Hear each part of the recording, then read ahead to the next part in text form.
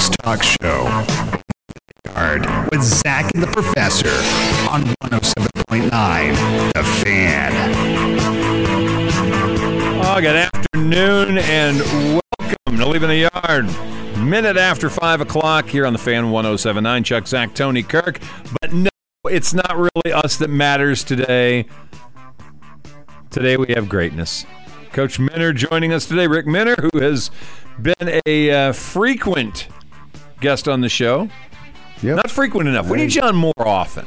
You need to come back to town more often. Okay, let's do it. That's. I think we need to talk to his agent, Roger Shepard, because every time he's in town, Shepard's got a picture with him on social media. That's crazy. We're going over there as soon as we get done. So he's going to have another picture. For the Red Bone. Yeah, another picture coming today. All right. You should have an endorsement deal with him at this point. You've been over there all. You know, when I was in high school here locally, Roger was down at Hooks, and I think we're like maybe a year apart or something like that. But this name, Roger Shepard, certainly revered here in this area. Oh, yeah. Roger's a good man and was a good guy way back when, but we never really met. I mean, I knew of him. Maybe he knew of me. I don't know. He was a star athlete. His wife did well.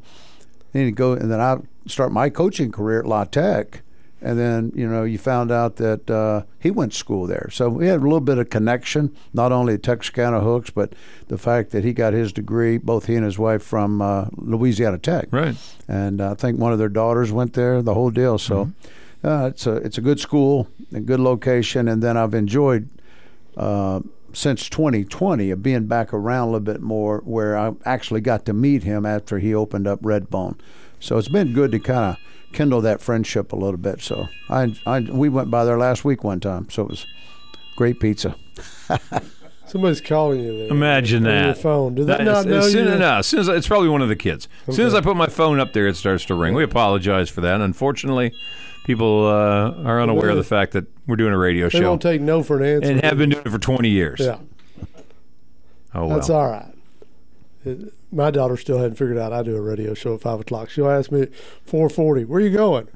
Same Radio. place I've been going for the last 20 Yeah. years. Yeah, so making more money to give you off at college. Shows you how much you missed. That's right. Yeah, Or how much they pay attention. to That's us, it. Yeah. Anyway, it's great to see you. You look good. Has this been a good summer? It's been a good summer. It's been probably the first normal summers we talked off the air in about 5 years. When I was at Florida Tech, and then all of a sudden you did the AAF, you did the XFL, you did the pandemic. We did. Can we not do the pandemic again? No, let's don't do that If again. you're going to do XFL or pandemic, which one do we not want to do again? No, I would choose the XFL. You would choose to not do it again? Oh, I'd love to do the XFL. Okay, all right. I'm doing the pandemic. But okay. ironically, speaking of that, had I been available, I probably would have been back in the XFL this past spring. Really? Yeah, with I would say I would have been with Arlington, the team that eventually won the thing. It was kind of bizarre because Bob Stoops is the head coach, and then he reached out and hired the guys that used to be the St. Louis staff, which was what I was connected to. Okay. So you had Jonathan Hayes, Jay Hayes, brothers, OC and DC, and then Tim Lewis. Tim Lewis, the guy I worked for Birmingham, the guy I worked with in St. Louis, kind of all in the family. And there I am in Ann Arbor working, very happy to be doing that. But had I been available, I think I'd have been offered the opportunity to coach the linebackers there first. Another good friend of mine got that job. And then, so I watched them all spring, and they turned around and took the quarterback from Las Vegas. They were struggling. I mean, Arlington was just terrible early on in the season. And they reached out and made a trade to Las Vegas and traded for Luis Perez. Yeah, kid Right. from down the road at East Texas. That's right. Let me But it's the kid we had. Texarkana, yeah. Yeah, it's the kid we had at Birmingham Yep. as our starting quarterback. Yeah. And he and I are friends on Facebook, and I'm so happy for that guy. He's just kind of sticking with it. Obviously, he's not going to be an NFL quarterback, but he's going to hang around these spring leagues and be a star. And because he rescued him. I don't think they lost a game after they traded for him and then went right through the playoffs and won the thing. Why can't a guy like Luis Perez become a backup in the NFL? It's probably like that. To where he's got all the ingredients. Right. He can throw the ball. He's very accuracy is his number one thing. Smart and intelligence. But there's just somebody else probably a tad better. And now age is working against him probably a little bit. How old is he now? It's been 26 or 7? Nah, we got to think he's older. Older than that. Yeah, Okay. Yeah, he's probably 30. Oh, all right. But, you're but still, you're right about it because there's 3 jobs on every roster, right. and he gets picked up after every season. They get their try. After we got done with him in 19, he get hired by the Eagles. And, then you read about it weeks later, they're cut. And released. So that's the benefit of the leagues, these spring leagues, USFL, XFL. It gives guys a little bit of a second chance, maybe a third chance. Every now and then the blind hog, strikes and the kid sticks. And it gives coaches, particularly older coaches, something to do. These are fun leagues to coach in. I mean, they're like 6-month deals, but you're on a 12-month contract. And Skip Holtz won his second consecutive USFL down in Birmingham. And so they're doing well. But all these guys are mostly friends of mine.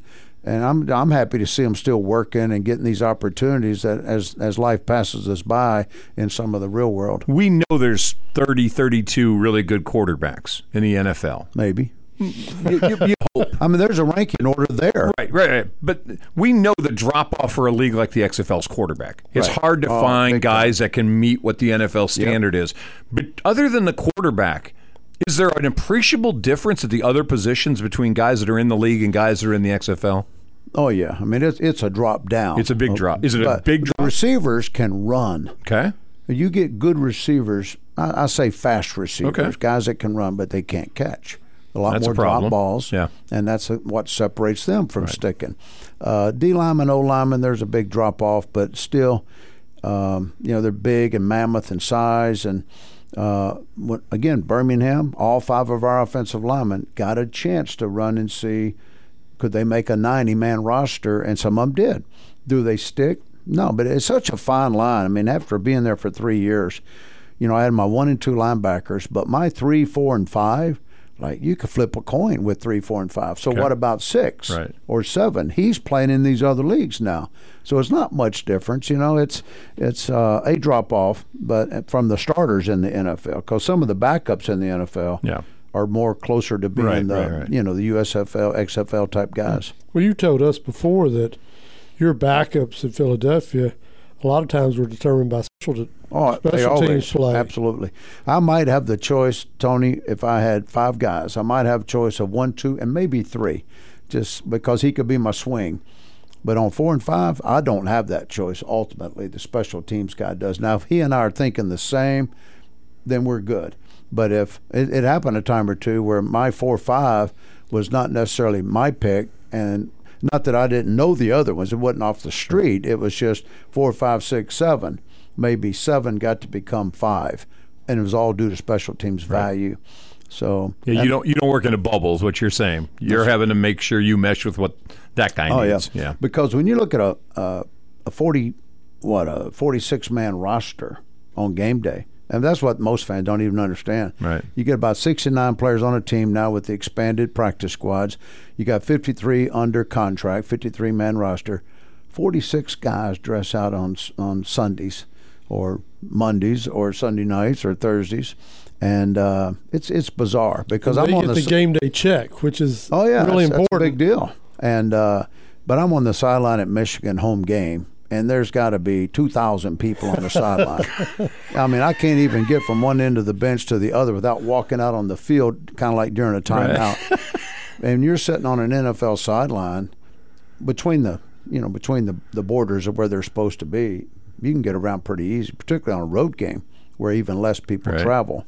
But it's really different being even in the Big Ten on the road, 76 players, at home 120, 125. Gosh. It's a big difference. Yeah. And on the NFL, 46 guys, you take your 11 starters on both sides of the ball, a couple of key backups. So therefore, your backup linebacker, tight end, safeties, corners, running backs, they're all going to make up the special teams. Very few starters. And it doesn't take long to get through that group. And we had, at Philly, we had 2 guys on our roster. They were defensive players, so they had to count against us. They couldn't play dead on defense. In reality, they just weren't reliable, weren't good enough. But they were friggin', go-getters on teams, covering kicks, being smart.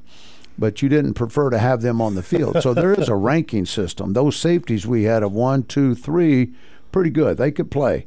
Number 4 was our special teams captain, and you did not want him on the field on defense. So you're playing a little bit shorter than even what your numbers say. When you get like 19 or 20 defensive players in that ball game, 2 of them are guys that are exempt almost because they can't play. I don't want to oversimplify it, but the guys on special teams don't have to think a whole lot, do they? They have to be given their due. I mean, there's a lot of techniques involved in doing it right, but after watching... But their assignments are assignment. You're running... They are. Yeah, you're running this lane. But I would renege on that statement if I was to show you Brian Brayman of the Eagles. Okay. You know, he came in from Houston.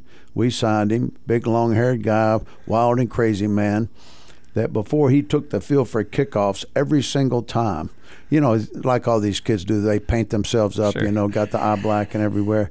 He's taking these, what do you call those little ammonia tablets, you know, cracking it open and sucking the whole thing down and then just doing a Tarzan, you know, going crazy, puts his helmet on, goes down there, gets in line and runs out there and goes like a scalded dog down the field.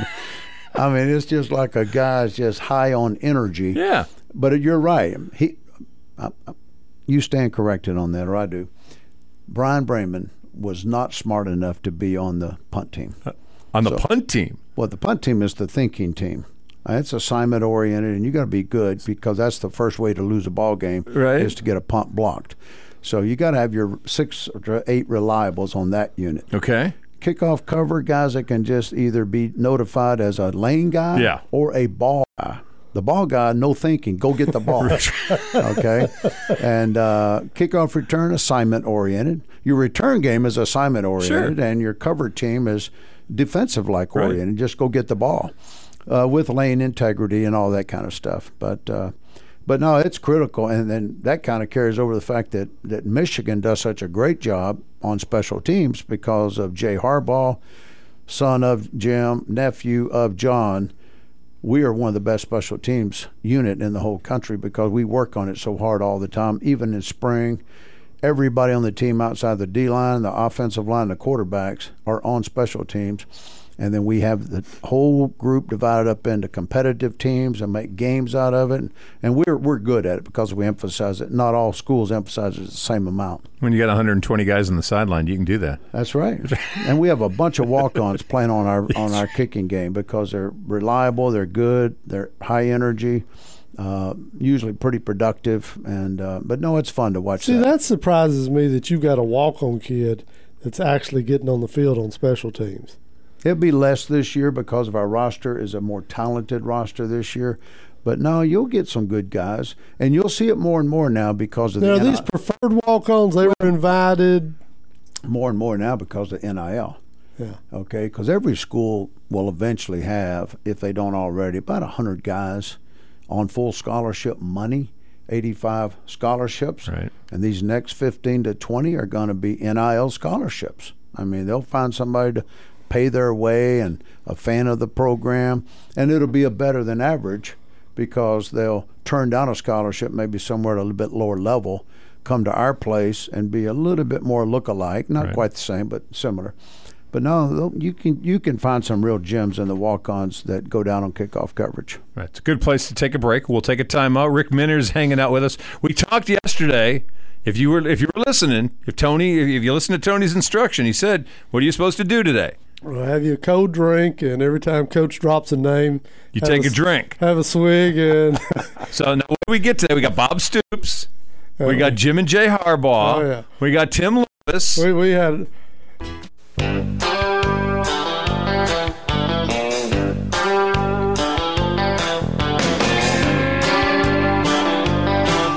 Alrighty, welcome back. 18 after 5 o'clock, leaving the yard. Zach and the Professor here on the Fan 107.9. Rick Minner hanging out with us this afternoon, and that means we always get to talk tons of college football. Unfortunately, the last week has been dominated by the story out of your conference, Northwestern. I know that Pat Fitzgerald has a long... I think he was the longest tenured coach in the conference, wasn't he? Yeah, 17 years as the head man. And unfortunately, in the last week or so, lid blew off of hazing stories that have come out on campus as well as at Camp Kenosha up in Wisconsin, where Northwestern held their preseason workouts. I can imagine you're heartbroken listening to this. I am really, because I'm a fan of Pat Fitzgerald's long before this. Ironically, when I was the D coordinator at Notre Dame back in 92, 93, Pat Fitzgerald was a middle linebacker for Northwestern, and he was one heck of a football player. I mean, he was all Big Ten every year, just about. He played. He was the real deal. He's their favorite son of Northwestern. I mean, he is the face of that program. And when I first heard this thing break, and I was kind of heartbroken for him, not taking up for him one way or the other, not knowing the facts. But I knew when it first broke, my first response was, this will nail him. I mean, this will get him. You seldom survive any of these things, because where there's smoke, there's generally fire. And then the president, I thought Northwestern mishandled the whole thing from a PR standpoint and a process standpoint. So they came out, 2 weeks suspension. We'll evaluate it and investigate it. Then all of a sudden, more people came out, they said, in terms of whistleblowers. And when the facts first break, then your alums go crazy, special interest group go crazy, and then the president felt the heat coming in on him, like, why didn't you do something more drastic than 2 weeks suspension? And you knew when he spoke on Sunday that, hey, I'm going to have to reassess. You just figured out what day is it going to be that it's going to fall. And it was the very next day. It was Monday. Yeah, we were on here Monday doing a show, and I said, I don't think he'd last to the end of July. He didn't last to the end of the hour. That's right. By 6 o'clock, we got off the air, and he was fired at that point in time. Very unfortunate. From this point on, it's all legal about he said, she said about this, and this, because now Pat's got $40 million on the table to try to secure, and for he and his family, or parts of. They'll end up compromising. There'll be a settlement, probably most likely of what comes out of this. But it's unfortunate for mankind, football, Big Ten, and everything else, and it hurts that program tremendously when it's already a very, very challenged program to try to be good. We were, again, voicing the shock about here we are in 2023 with as many of these hazing stories have come out in the last 20 years. And how programs have had similar results. Coaches lose their jobs. Kids get booted off the team. Right. On the other side, kids are victimized, are hurt badly, or killed. And yet we still see it going on. And I get part of the, it's a rite of passage, upperclassmen haze underclassmen. It bonds the team together. I went through it. You went through it. We're all there together. Nobody talks because it's part of the code. But it's similar. The things I heard are very similar type things that go on in fraternal organizations. A little bit more private, not as big, but it goes on, and that's what they're trying to get rid of also. I went through it. I went through a hazing process with being a pledge, a little bit with football player, but not a great deal, other than they shaved our heads and all this, and back in the 70s, a lot of people had a lot of hair, and so to cut all your hair off and shave it as kind of part of the team initiation, that was something that had gone on at Henderson forever. Now, I don't know who started, but it did. Sure. We fell right in line and did it. So whatever went on up there has gone on a while. I don't know who initiated, who got it started, who keeps it going, but it's very sad. It's a sad story for all of college athletics, because they are making a concerted effort. And it's so funny. Since I've been at Michigan, it's so funny. Or so coincidental that Jim always speaks, particularly when a new group comes in.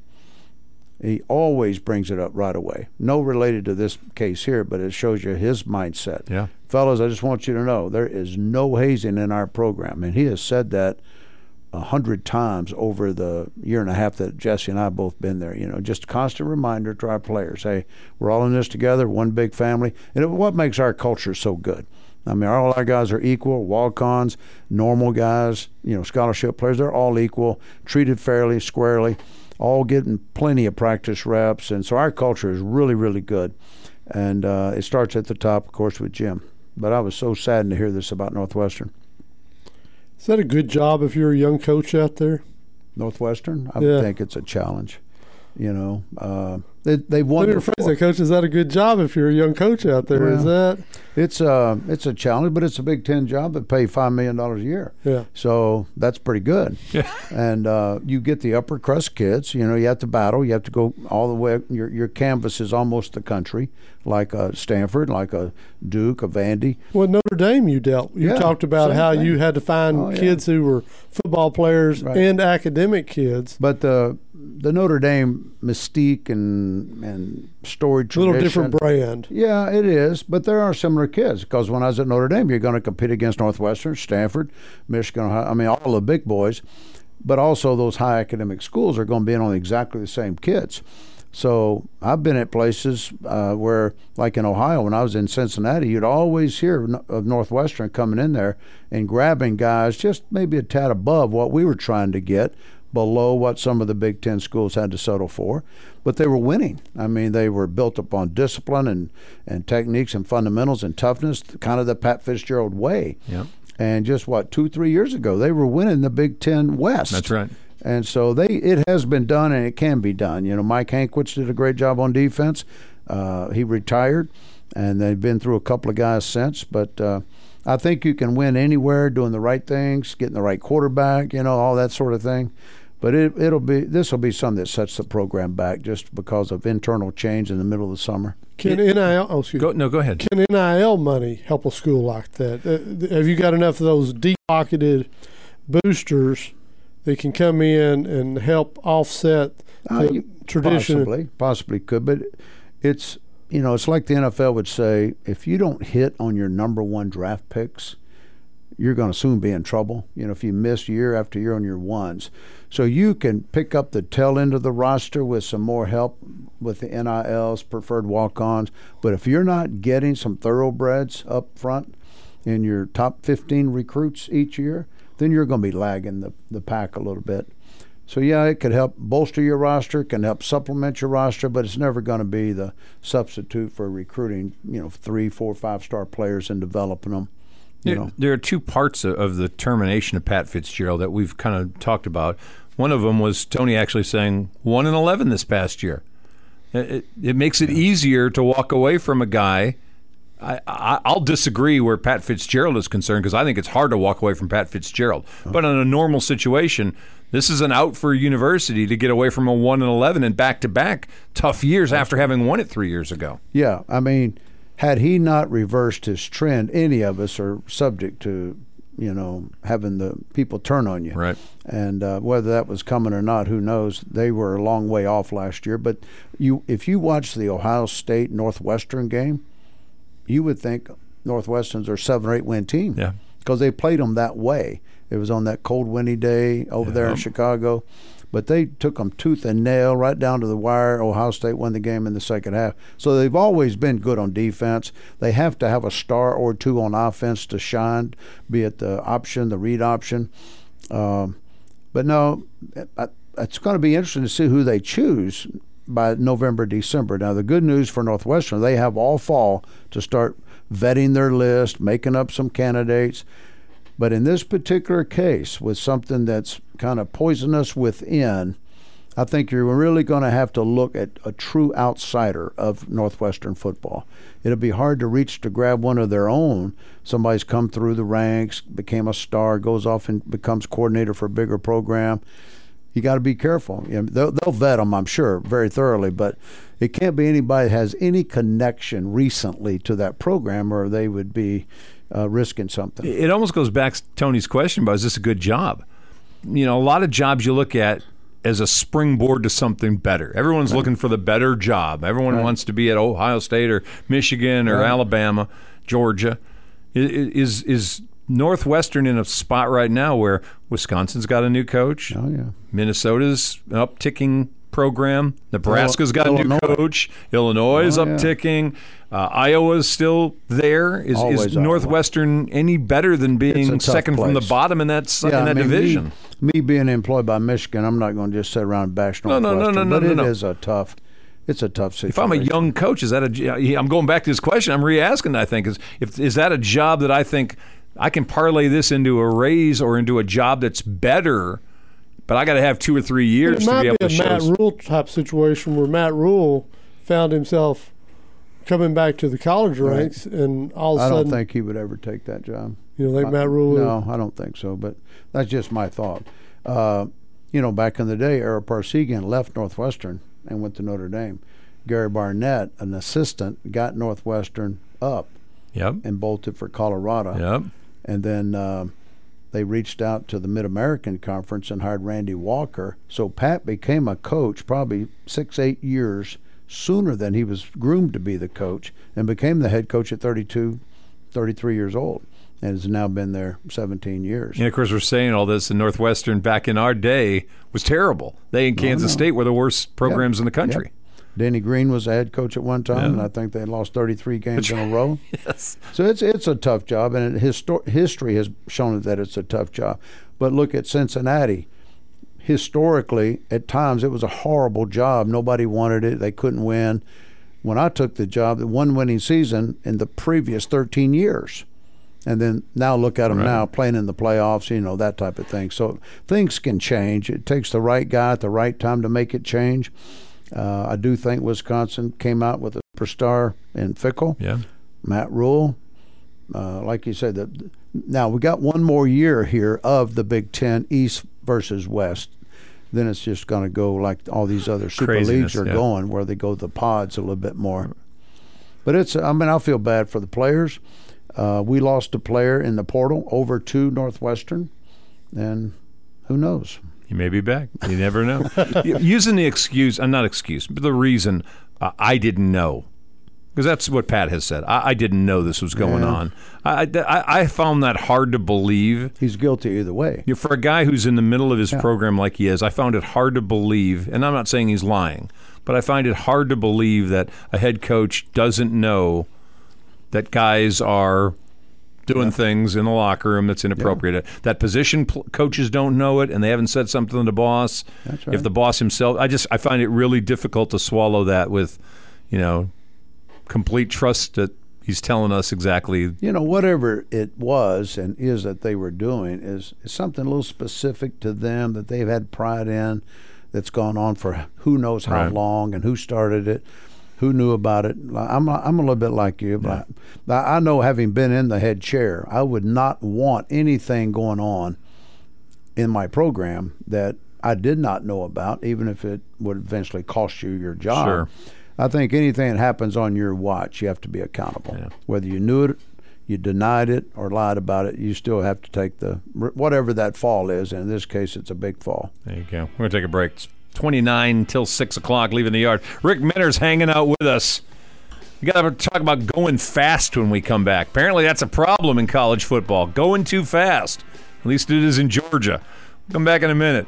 Leaving the yard. Zach and the Professor here on the Fan 107.9.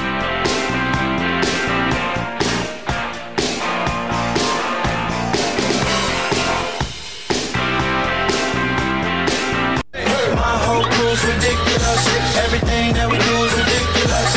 All the girls want to come and get lit with us. It's about to get ridiculous. All righty, welcome back. 26 minutes till 6 o'clock, leaving the yard. Zach and the Professor here on the Fan 107.9. Tomorrow, Kirk and Company, by the way.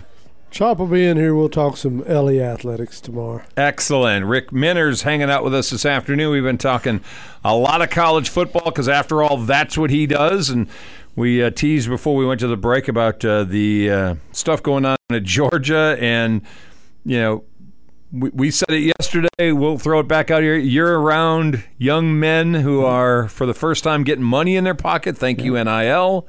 They're buying better cars than you or I could buy when we were in college. Or now. Or now.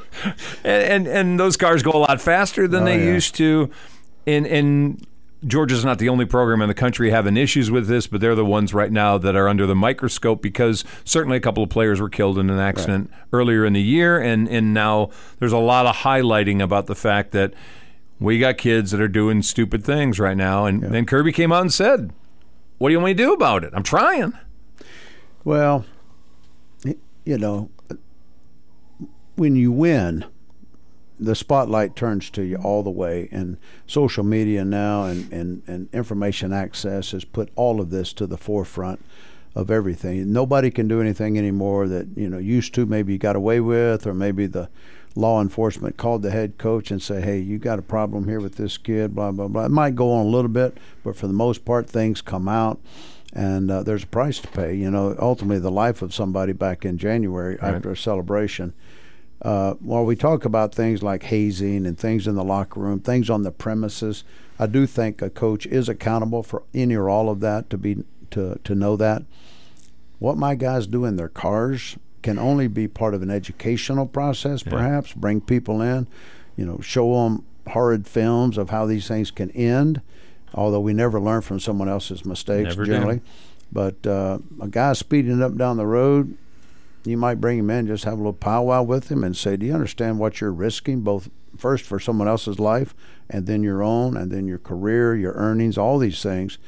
But I would not hold Kirby accountable for people speeding, but to try to curtail it a little bit. I mean, why is it in the news at Georgia that their kids speed and somebody on the West Coast or East Coast, they don't? No, the spotlight's on the winners national right champion. now. That's right. You got Big 12 media days going on right now. You talked about Kirby dealing with the media in Georgia. Right. I'm sure when you were the head coach of Cincinnati, you had beat writers that covered you on a regular basis.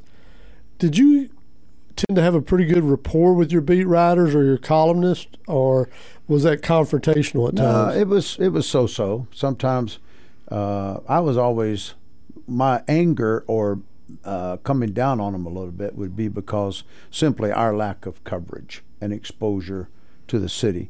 I always used to say, well, what about a kid going to Princeton High or Wyoming High or Moeller? Does he wake up every day, back before social media and all the media, I'm talking about hard newspapers was what we were dealing with. I said, does a guy wake up every day in this city of Cincinnati believing that he lives in the town of a Division I-A program? And I say that just from coverage. Something daily about our team or every other day about our team, stuff like that. It's so much better now, a little bit. Is it better, or is it a pain in the butt now? Well, it could be either way. If you're having issues, you're having to try to defend. We didn't have a whole lot of issues that were highlighted that our guys had to, that I had to try to defend them on or stuff like that. I was always trying to be on the soapbox to try to get people to come to our games, try to get better media coverage for what we were trying to do good over there. So our situation, there's nothing like, of course, that these guys are being dealt with today, or maybe the head coach at Cincinnati is being dealt with today because of the time span of 20-plus years now has elapsed. You used to know who your guy was, right? Oh, yeah. I mean, your beat writer, you knew your guy. Right. Well, now your guy could be some keyboard warrior that's never been in your facility at all. It's much more of a challenge to be, number one, a head coach today and have all, pistons fire at the same time and have a great winning program, have everything under wraps with social media. I remember being at Kentucky. This was it was after then. It was like 11 and 12, so a dozen years ago. Yeah. And social media was beginning to be big. And we called a meeting in the middle of the summer, about this time of the year. The compliance did, okay, and the media relations and compliance both put together a meeting, and I wanted to go sit in on that because it was for players. Right. And they start reading all of these, not text, but posts, some posts, like Facebook posts. I don't know if Twitter was out by then, but just these post things that were going around back then. And the way they handled the meeting was they just read this, and it sounded like bizarre. Yeah. And they'd say, who wants to claim that one? And nobody raised their hand. Then they'd call him out. Well, so-and-so, that's your post you put up last night. Now, so that's coming from an educational standpoint of how you're trying to head off problems. Right. When I was with the Eagles, we had a guy hired who did nothing but search social media pages for all the prospects, the 200-300 guys on our board each year. All he did was study these guys and worked for Chip Kelly, and Chip was very high character oriented, and we took a lot of guys off the board because of what they posted on social media. When one guy has as his cover page, he's sitting there in camouflage and an AK-15. We took that guy off the board, okay? Other things, post. disparaging women and making disparaging remarks and all this stuff. We took them right off the board. So, kids are coming in a world today that is so much more challenging. They have so many more vehicles, not just vehicles, but social media tools at their disposal. And if they do not think before send, they've changed their lives a little bit, or their perception of their lives. And the biggest aid to that effort for guys like you, maybe John Morant.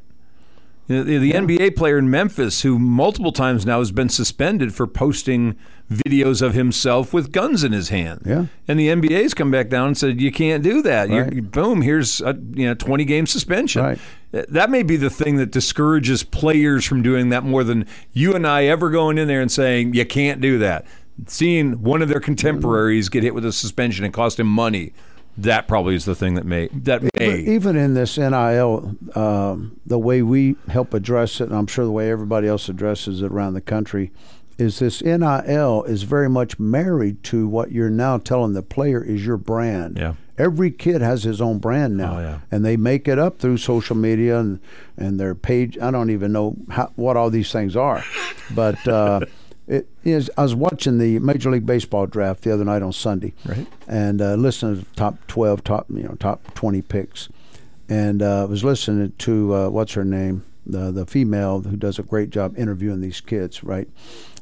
Used to be the play-by-play on Sunday Night Baseball. Yeah, Hernandez. Hernandez. Yeah. Mendoza or something. Yeah. Mendoza, I think. Jessica Mendoza. And she was doing this great interview with this kid who's in high school. He's like 4th or 5th pick, kid from Indiana, I think. And she says, this kid is so bright and so good. He takes him, handles himself so well. Very articulate. He did an interview, right? And then she says, and what was so unique was when we were done interviewing, he says, now, ma'am, you can take this, and, make sure you put it up on this, and this. And she says, this is the new age player, the new age kid. Yeah. Everything is about branding and making sure that your name gets out there in the most positive fashion possible. And then they don't know what they do, these guys that don't think before send, right, what damage they do to their brand when they do something off color, Have you ever seen media types try to cozy up to assistant coaches to find a source within the program? Yeah. Oh, yeah. I mean, there's, like you say, it's no longer your beat writer. Right. It's anybody that has a page or a podcast or something who's a fan. They just want information. I still believe, kind of along that line, but I still believe one of the unintended consequences that's coming with this NIL stuff is organized crime and gambling. Because people are going to get their meat hooks into these guys. So you think the information they're going to be related to how much I lay down on Saturday afternoon? It could be. They did it way back when with the Boston College kids when it was obviously illegal, and they knew, and the kids knew by hooking up with them they were in deep trouble, right, because that was a violation of taking money. Now it's not a violation of taking money. Right. So I just think down the road we're going to hear more and more about possible gambling, and that's gambling that's becoming. The NFL is kind of two-faced. Kind of. Well, they are two-faced. They're partnering up with all these, betting sites and, DraftKings, or what do you call it? DraftKings. Yeah, DraftKings. FanDuel. Yeah, and all this stuff. But then they say, now, players, you can't bet on the sport now. But we're getting paid by those guys to help put on our products. And we put a team in Las Vegas. Okay, so they're very two-faced about gambling. And it's costing some of these guys. They're missing games, and that's game checks and all that stuff. It's going to happen in every sport, if not already, because gambling is becoming more and more legalized across the country in almost every venue. Well, when I found out that there's actually a place at Great American Ballpark in Cincinnati, you can place a bet, but Pete Rose is still out of the hole. To the inside. Yeah. Right? You can't get inside the stadium. But, you can be a baseball coach in Tennessee and have a connection going to Cincinnati to play some. Well, those are fighting words in Cincinnati now. I mean, I've lived there. I love the city. And every person who's from Cincinnati will say, defend Pete Rose. Right. I mean, he is their favorite son. He's from there, born and raised there. I've met the guy many a times, and I feel bad for him that he's not in. And I do think he'll be in. After he dies, I think somebody will say, let's just let him in. Let the record come in. Let the hit king have his place in the Hall of Fame, but we're not going to let him enjoy it. And that's such a double-edged, two-faced. He's got an ally now because Barry Bonds today was saying he's been vindicated. He ought to be in the Hall now. That he ought to be allowed to have his vote. Yeah. So weird timing. Here we are talking football, and we've rolled our way around to baseball as well. We're going to take a break. We'll come back. One more segment left with Rick Minner. We certainly want to talk about the upcoming season. It is a silly season as far as realignment stuff, as more schools, conferences are talking about the future. Mike Gundy today talked about it at Oklahoma State. We'll come back and visit about that when we return. Leaving the Yard. Zach and the Professor on the Fan 107.9.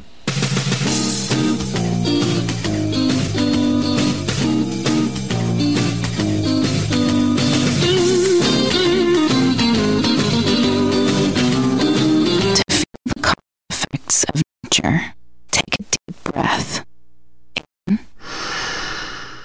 and out.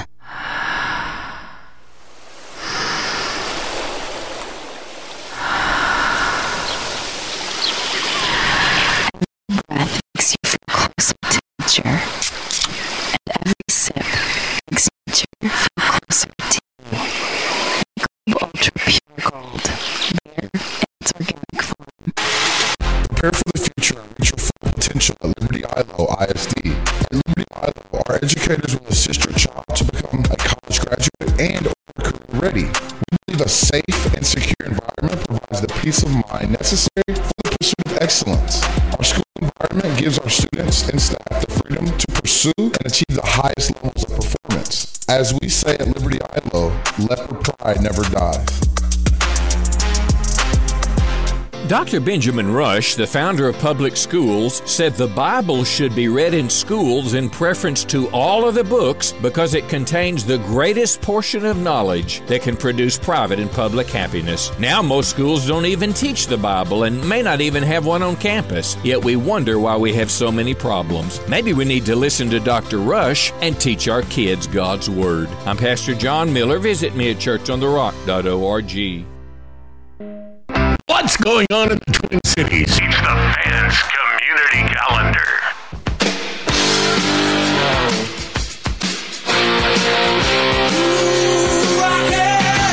All righty, welcome back. 11 minutes till 6 o'clock. Leaving the Yard. Zach and the Professor on the Fan 107.9. Rick Minner hanging out with us this afternoon. Mike Gundy today said he thinks this will be the end of Bedlam. They'll get one more crack at Oklahoma as they head off to the SEC. And almost a man bemoaning tradition and history going out the window.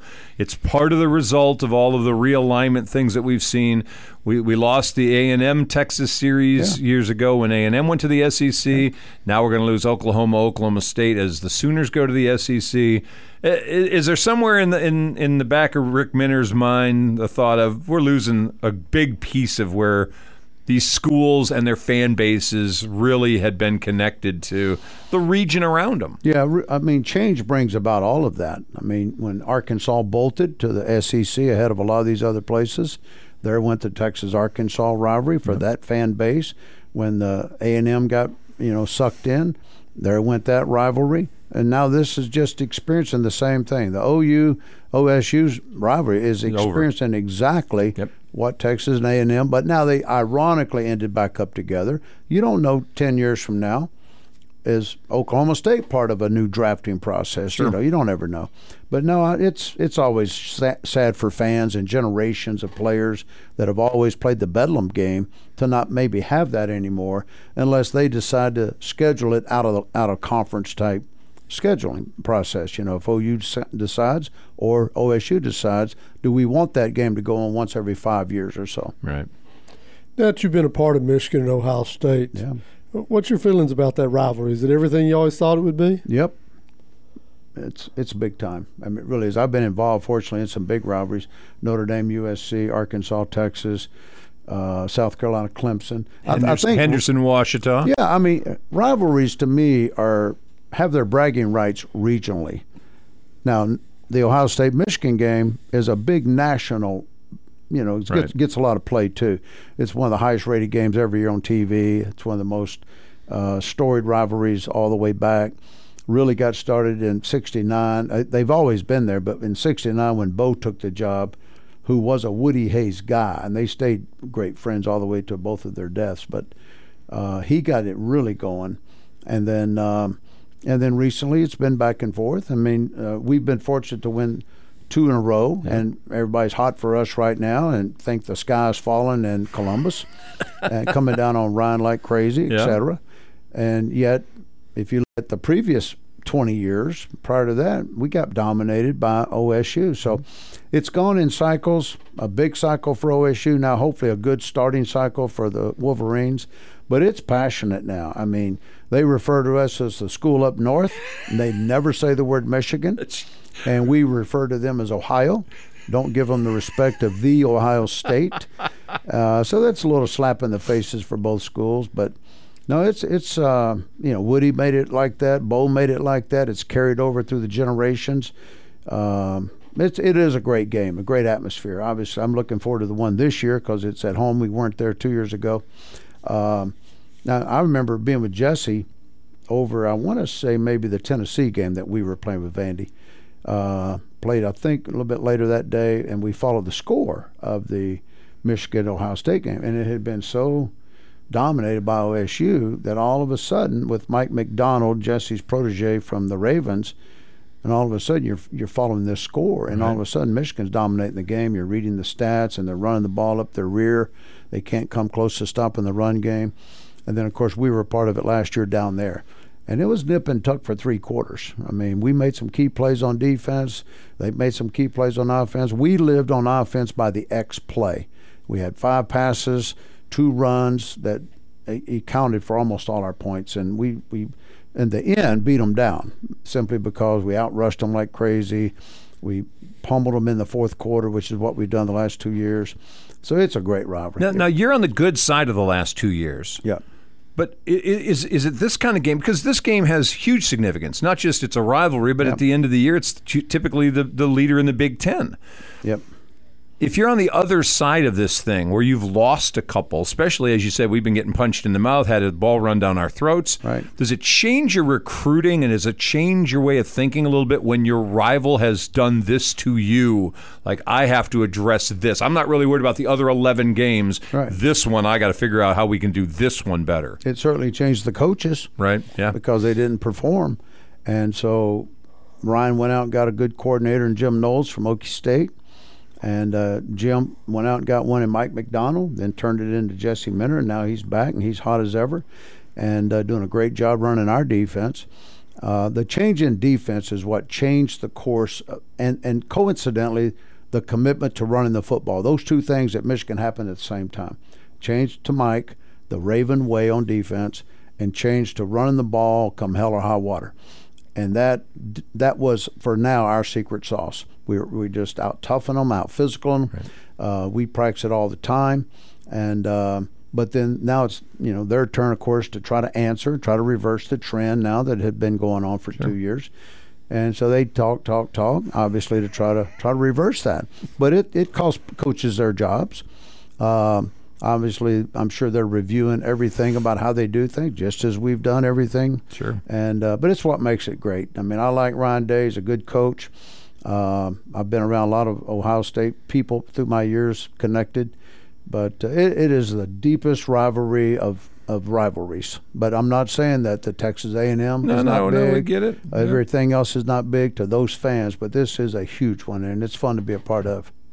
You talk about specific things. That Ohio State receivers room the last couple of years has just been phenomenal. They're so deep at receiver. When you're trying to game plan to stop that, we caught a break last year with some injuries that they had, and then Marvin was their number 1 guy. Will be the number 1 rated player in the whole country this year outside these top quarterbacks. I mean, he will be in the top 5, most likely drafted. But first play of the game, our rookie, young Will Johnson at corner, lined up and knocked him right out of bounds. And I don't know if the kid was the same after that. But so, yeah, they're blessed. I mean, Ray does a good job. Hartline does a great job. They can recruit receivers and skill. They just attract somehow to them, whether it's their quarterbacks in the past, their passing game record. They do a nice job. And they're a handful, no question. But you just got to line up and beat them up a little bit, and try to play physical with them. And that's what our DBs have the mindset of doing. The whole country's watching Colorado. obviously. Yeah, it's with, crazy. With Dion over there. Walked in, basically told the whole room, most of you guys aren't going to be here next year. That's as a guy who's been around this a long time, who's inherited other coaches' kids. Yeah. How does that make you feel? The first thing I think about when I heard about that, then I'll comment on that, is the Supreme Court, or in this, not on the transfer portal, that was the NCAA, but the hierarchy of the NCAA. When they started talking about, let's give all these kids freedom to move with portals and, not just when the coach gets fired, that whole thing. All the powers that be, even the officials out at Colorado, is this what they really intended for it to be? It's possible because Prime just did it. Right. But is that what they really want in college football, to where a coach can come in, change jobs, and just like a Major League Baseball roster gets turned over, do they want it to be like that, to where you're just telling all these guys to flat out get up out of your chair and go enter the portal, and then before you know it, you got 70 new guys on your roster? I just don't think that's what it was all about. Now, back to your point, all eyes are on that program, particularly a new coach going somewhere. Because you're just saying, is this the real plan that works? Is this the fastest way to try to change my direction of this program, is to just get rid of all of them and bring in all new guys? And he's highly connected. If there's ever a guy that's capable of pulling off a bunch of portal guys, be it NIL, and that's what's made the portal so unique these days, right? Not just freedom of movement, but with cash. Right. And that's what's made it become like a college free agency program. And I'm not saying that's all bad, but it's certainly not all great for the game either. No, like you said, all eyes are on it. And if it works, you'll see it done. Best form of flattery is doing what the other guy did before you. So the future head coaches in NCAA may have the best connection with street agents from now. That's who's running the thing. Jeez. I mean, all these high school guys are getting to where they have these agents, right? And they're taking anywhere between 20 and 25% of their NIL stuff. Whereas pro agents, when you sign that NFL contract, those agents take 3 to 4.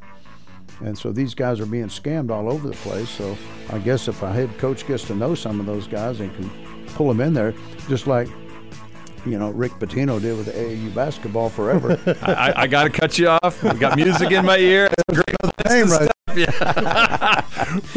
We appreciate you coming in, Rick Minter. Great to see you. Come in again before you go back to start the season. We'll get you in again. Sounds good. We're done for today. We'll see you guys tomorrow at 5. We'll do it again here on Leaving the Yard.